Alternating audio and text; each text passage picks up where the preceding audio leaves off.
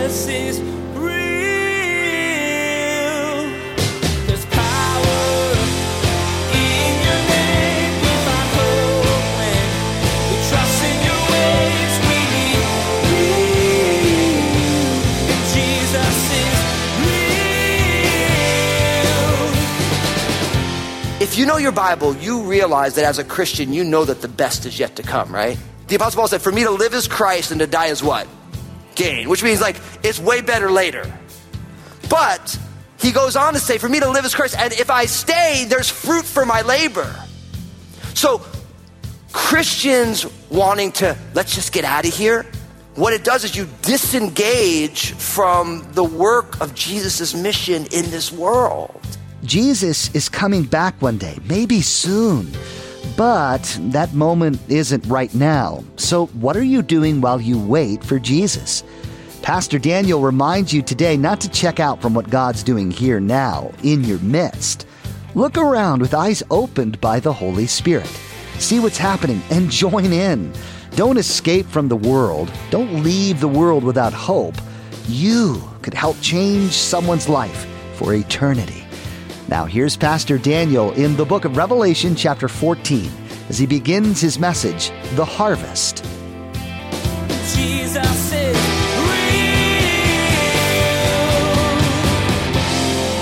real. So we're here in this, what we're calling a year of revelation, right? Where we're seeking to see Jesus in fresh ways and then show Jesus as our life is transformed and share with people who Jesus is.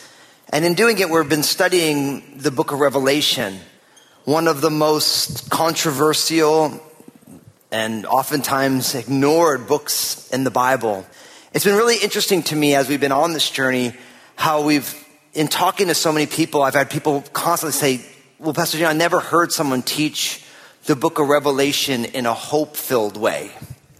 And I wanted to talk about that for a second, because in some ways, if you're catching that, it's because I'm doing it intentionally. We've been talking here, if you've been studying along with us, we've been wanting to look at some of the ways that Satan works, and you see it very clearly in the book of Revelation, things like where he wants to deceive or he wants to counterfeit. One of the ways that Satan can really bankrupt the Christian faith is when you take God's word and you apply it in a way that doesn't make us more like Jesus. See, like in a lot of ways, if you're here today and you're a follower of Jesus, and I realize not everybody here is a follower of Jesus. Crossroads is the kind of church that people can come wherever they are on the journey. We don't make you sign all these things to come in the door. You have to dot your I's and cross your T's. We trust that everyone's on the step of their journey, and if somebody wants to be on the journey, we want them to be here with us. But one of the things in your growth in Jesus, for each one of us, you have to have an end in mind. Like, this is where I'm trying to get to, right? And then if you know this is what I believe a fully mature Christian disciple is, then you kind of reverse engineer it to become that. It's kind of like if you want to retire one day. Anybody here want to retire one day? Yeah, a whole bunch of us. Some of you are already there. We're all jealous. But like if you want to retire, like you have to think, like if I want to retire, these are the things that I need to do to be able to retire, right? And they'll tell you, if you know where you need to get to, then you know how you start early and just keep on chipping away, and then all of a sudden you find yourself there. And if you didn't start early, then you're like, wait, hey, I got to start a little bit later, but I got to get this thing going, right? Because there's a goal in mind. Now, in the same way, you should have a goal in mind for this is what a mature believer in Jesus looks like. Right? And then you begin to organize your life towards that end. Now, the big question becomes, well, what does a mature believer in Jesus look like? Well, Jesus told us that the greatest commandment is that we love the Lord our God with all our heart, soul, strength, and mind, and we love our neighbor as ourselves, right? That's the greatest commandment. So at the very least, we realize a mature follower of Jesus loves God with the totality of who they are, and then they also love their neighbors as the way they love themselves. I like to call this upward, inward, and outward, right? Talk about this all the time. There's a relationship with God. There's who God is, shows you who you are, your identity, and then how you live in the world is with other people. So a mature follower of Jesus loves God and chooses to love their neighbors. Now, of course, the question becomes, well, who's my neighbor? Right? And, Mr. Rogers said, what? Won't you be my neighbor? And so we realize biblically our neighbor is everybody who's alive, right? So it's not just the person who lives next to you. It's everybody in the world is your neighbor. So there's no version of Christian discipleship that doesn't involve you growing to love God more and to love other people more, even your enemies, because Jesus was very clear, you got to love your enemies. Now, that's one step in the journey. Then, of course, you look at the fruit of the Spirit, right? Which, by all accounts, if God's Spirit is working in you, you become more loving, more joyful, more peaceful, more patient. You become more gentle, and you become more faithful, you become more kind, you become more self-controlled. Right? So it's like your version of Christian maturity becomes like, hey, I'm becoming more self-controlled. I'm becoming more kind. I'm becoming more patient with people. Right? So you have that. Then you have things like Jesus said that he has come that make us both salt and light. I get that out of Matthew's gospel in the Sermon on the Mount. Right? Now, of course, the idea of becoming salt in Jesus' culture was long before, we live in a day and age where if you open up your spice cabinet, there's like 97 million different flavors in there. Right? I mean, isn't that a cool thing, right? Like someone brought a recipe over, there's some random thing in there. You're like, man, that thing is still good. Like 350 years later, still like sprinkling that thing on your food. But back in the day, salt was literally used as a preservative. It was used as a preservative because they didn't have ice boxes. So if they had meat they didn't eat all, they rubbed some salt on it to keep it for a little bit longer. So you have this idea of we're supposed to become salt, and really it is a seasoning. Right? I like to remind people that if you eat a bunch of potato chips, you get what? Thirsty. Salt makes you thirsty. Our lives should be the kind of lives where people are thirsty because they're seeing things in our life that they're like, man, I want that in my life. And then, of course, light is important because back in the day, this was long before they had light switches. And I mean, we have theater lighting in here, or, you have street lighting in your road. Literally in Jesus' day, if the sun wasn't out, then it was the moon, the stars, and if there was a fire, that's all you had. There was no flashlights, mag lights, flashlights on your phone. There was none of that stuff. So light was an essential part of life. And so a fully mature disciple of Jesus is someone who is salt and light. Now, why do I bring all this up? Because part of what I'm trying to do in teaching the book of Revelation to you all the way that I am is I'm trying to counteract a version of the application of the book of Revelation that starts to cause people who believe in Jesus, first what they do is they become very skeptical of everything in the world. So so everything is this is, and so before you know it, you're looking at the world through the lens of everything is going to go really, really bad. And once you start down that road, then the next step that you land on is escapism. Just get me out of here. Right? I just want the rapture to come and I am out of here. The world's going to hell in a handbasket. Right? And people believe that. And then if that blossoms all the way, you end up with Christian nihilism or nihilism, which is, it really means that there's none of this matters. It's all bad. It's all going wrong. And so none of this matters. Now, what's amazing, if you think about it, and if you've ever studied philosophy, if you haven't, you should, because a lot of the things that our culture thinks, it's just because you just read the history of philosophy, you realize this came from here, and somehow we adopted it, which is crazy. But that's a different discussion. But nihilism actually has its foundation in Russia when Russia was an atheistic country. So atheism leads to nihilism, but how deceptive is it when Christians land at none of this matters? It's all going bad. See, it's one of the ways Satan has grabbed hold of church. Now, let's talk about escapism for a second. If you know your Bible, you realize that as a Christian, you know that the best is yet to come, right? The Apostle Paul said, for me to live is Christ and to die is what? Gain. Which means it's way better later. But he goes on to say, for me to live is Christ, and if I stay, there's fruit for my labor. So Christians wanting to, let's just get out of here, what it does is you disengage from the work of Jesus' mission in this world. Because I just want to get out of here. And Satan loves a church that is disengaged. Why? Because there's no salt and there's no light then. And the world can do what it wants, right? And so you end up having a version of Christianity where everyone's just trying to get out of Dodge so we don't have to deal with this garbage. And then if that keeps going, then eventually you're just like, it's all going bad. The Antichrist is coming. Just like, let's just buy a bunch of spam and buy a bunch of land and we'll live off the land and we'll wait out the apocalypse, man. And I'm here to tell you, that is nuts. It's nuts because our model is Jesus who left heaven's glory and dwelt among us, like right in the neighborhood. Right? And so what you have is, you have the teaching of the book of Revelation in this over-realized understanding. And now all of a sudden the church is now wanting to not be here, pulling ourselves out of it, and then ultimately being hopeless. And I'm here to tell you, that is not mature Christian discipleship, people. When have you ever met somebody like, that person's a rock solid Christian? They think everything is lost, life is lousy, and they just want to get out of here. Where is that loving the Lord your God with all your heart, soul, strength, and mind, and loving your neighbor like yourself? Where is that is love, joy, peace, kindness, goodness, faithfulness, patience, self-control? Where is that salt? It's not. So part of what I'm trying to do, because I realize not only is it us here at Crossroads, but as people watch on TV and the radio and people pick us up online and they're listening to podcasts and all these different things. What I'm trying to say is that if we're studying the book of Revelation and we don't become more hopeful, we don't find ourselves desiring to be more engaged in this world, then what Satan is doing is he's taking God's good word, he's applying it in a way that's false to get us off track. And I have lots of friends who are in this category, people who I love with my whole heart. I talk to them, I'm like, listen, you're talking about fatalism. You're not talking about the hope of Jesus. The church is supposed to be God's hope for humanity, not me and you, but Jesus in redeeming people. And now the church is, you just want to get out of here. You're telling people, man, it's all going bad. Be freaked out over everything. I'm like, dude, this is not healthy. But I believe that what God wants is he wants us to study Revelation so we have understanding of what the dynamics are, but not so that we want to escape, but because we want to press it.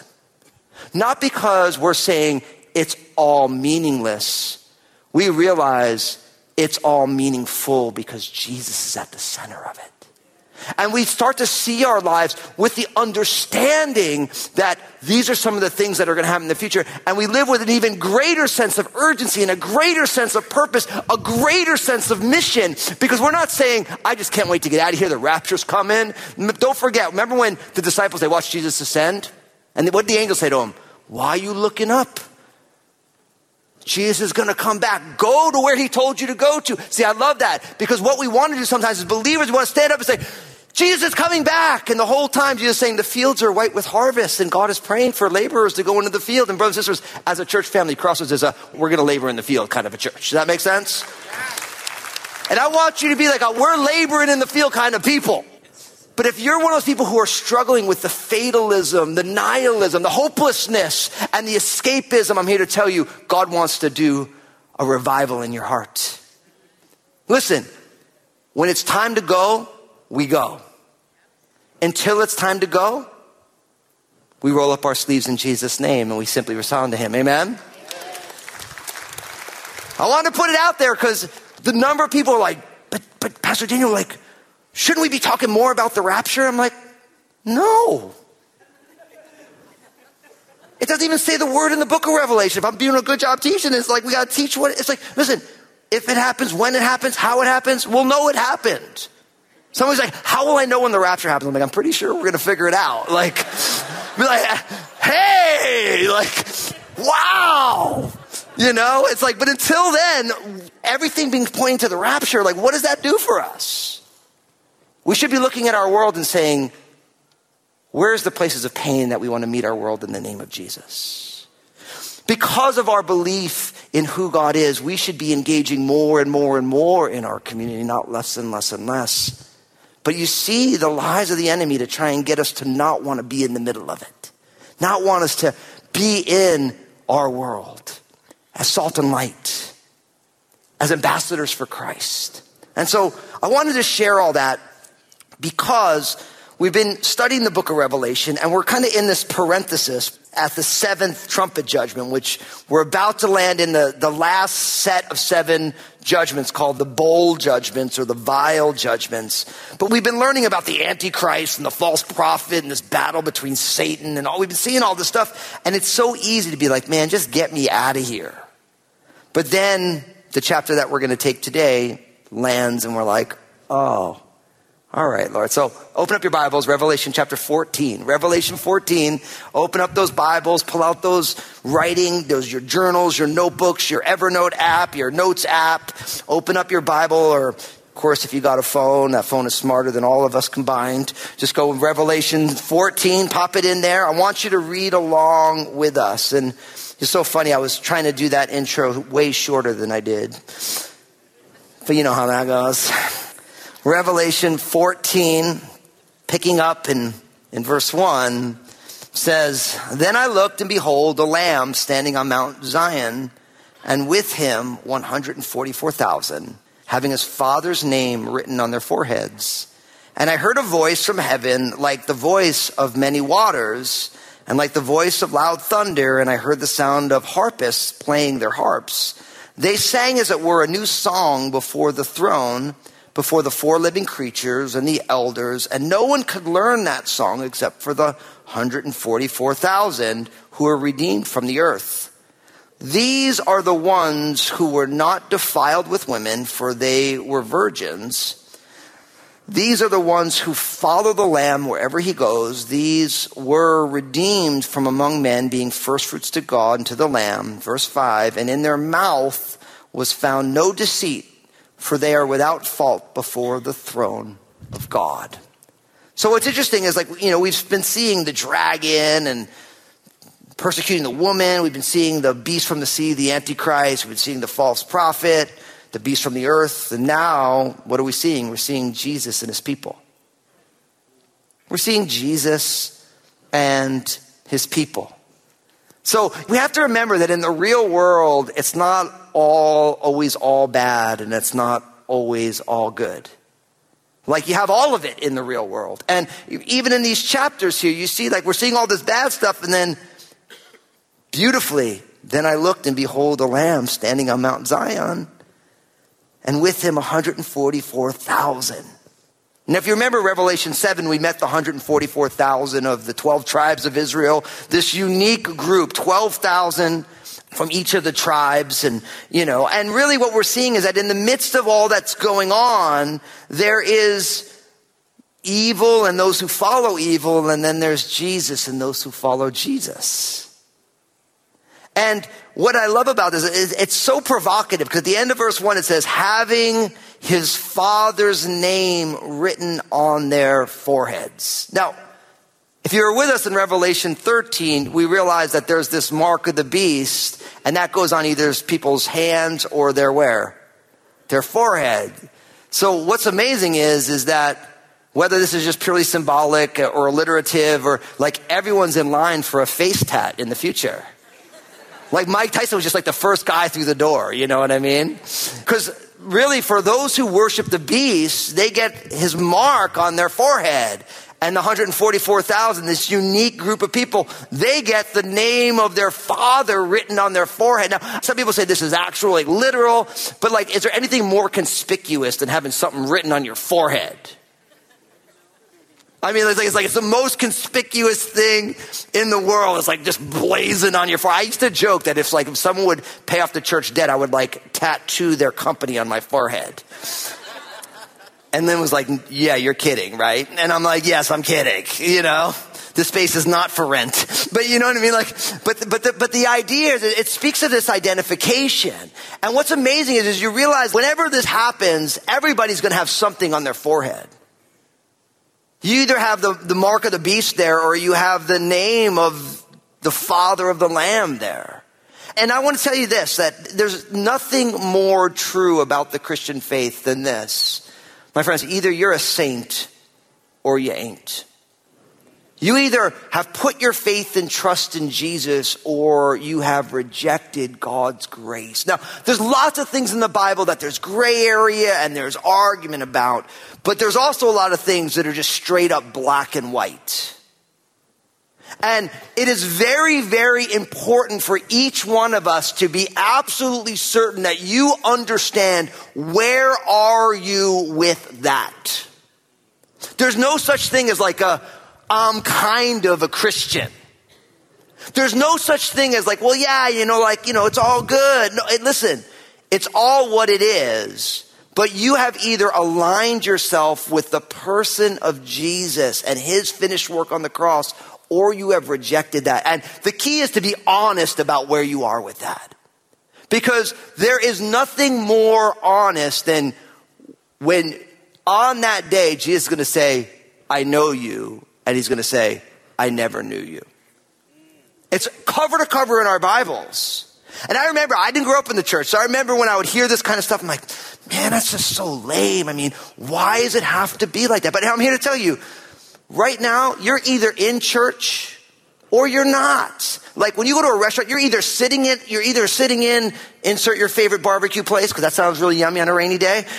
Unless you're a vegetarian and we love you. You can have some greens. I'll have the barbecue. And then or you're not. Like, it's like these things are very clear. And it's very important that we come to terms with that. And if you're here today and you are a follower of Jesus, then that should be as conspicuous as a forehead tattoo. And I'm here to tell you, if you're not a Christian today, then you need to be a Christian. You need to put your faith and trust in Jesus. And I'm going to talk to you about why in a little bit. We're going to see more about how this works. But what's beautiful is God has sealed his 144,000. And then it says in verse 2, I heard this voice from heaven, like the voice of many waters and the voice of loud thunder. And I hear this sound of harpists playing their harps. And it says, and they sang a new song before the throne, before the four living creatures and the elders. And no one could learn that song except for the 144,000 who were redeemed from the earth. Now I love this because if you remember in Revelation chapters 4 and 5, we saw this heavenly scene. There's the four living creatures there. There's the elders who were there.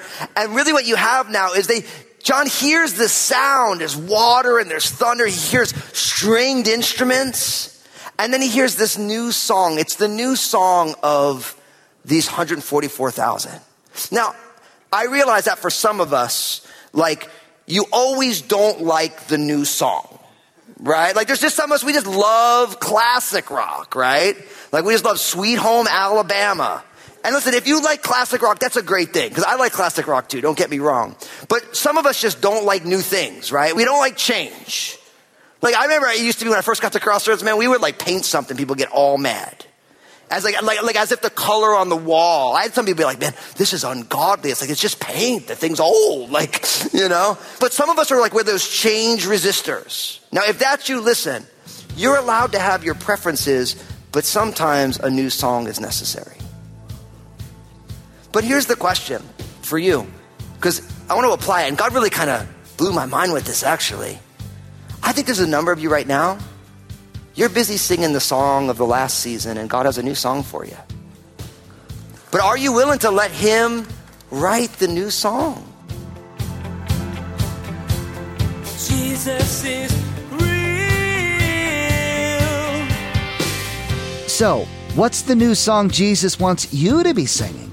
There's something he's doing in the world around you, and you may not be aware yet. So that's what Pastor Daniel wants to leave you with today. You have an opportunity to step into God's plan. Are you going to take it? Or are you going to hide away with the same old tune until it's time to go to heaven? It's time right now to make a choice. Hey everybody, Pastor Daniel here. I just want to say thank you for tuning in. I'm so stoked you're a listener of Jesus is Real Radio, and I know Jesus has amazing plans for you. I'd love to hear the story of how God's working in your life.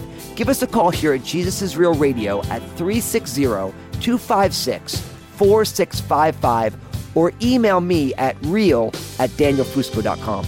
We're so glad we can be a part of your life through the ministry of Jesus is Real Radio. Would you like to be a part of what we're doing? We would like to ask that you prayerfully consider becoming a financial partner of this program. Your contribution, no matter the size, will be used to reach people with the gospel message. Find out more at JesusIsRealRadio.com. Just click on Give.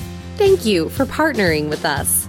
Join us again here on Jesus is Real Radio when Pastor Daniel asks you if there's something you're waiting for before you jump into ministry. Whatever that ministry looks like for you. Are you single and waiting to be married? Are you married and waiting for your family to hit a certain milestone? Is there a looming promotion that you think will do the trick? It doesn't matter wherever you are now. Do what God's calling you to do. We wish we had more time today, but we will have to pick up where we left off next time as Pastor Daniel continues teaching through this series, A Year of Revelation. That's next time on Jesus is Real Radio.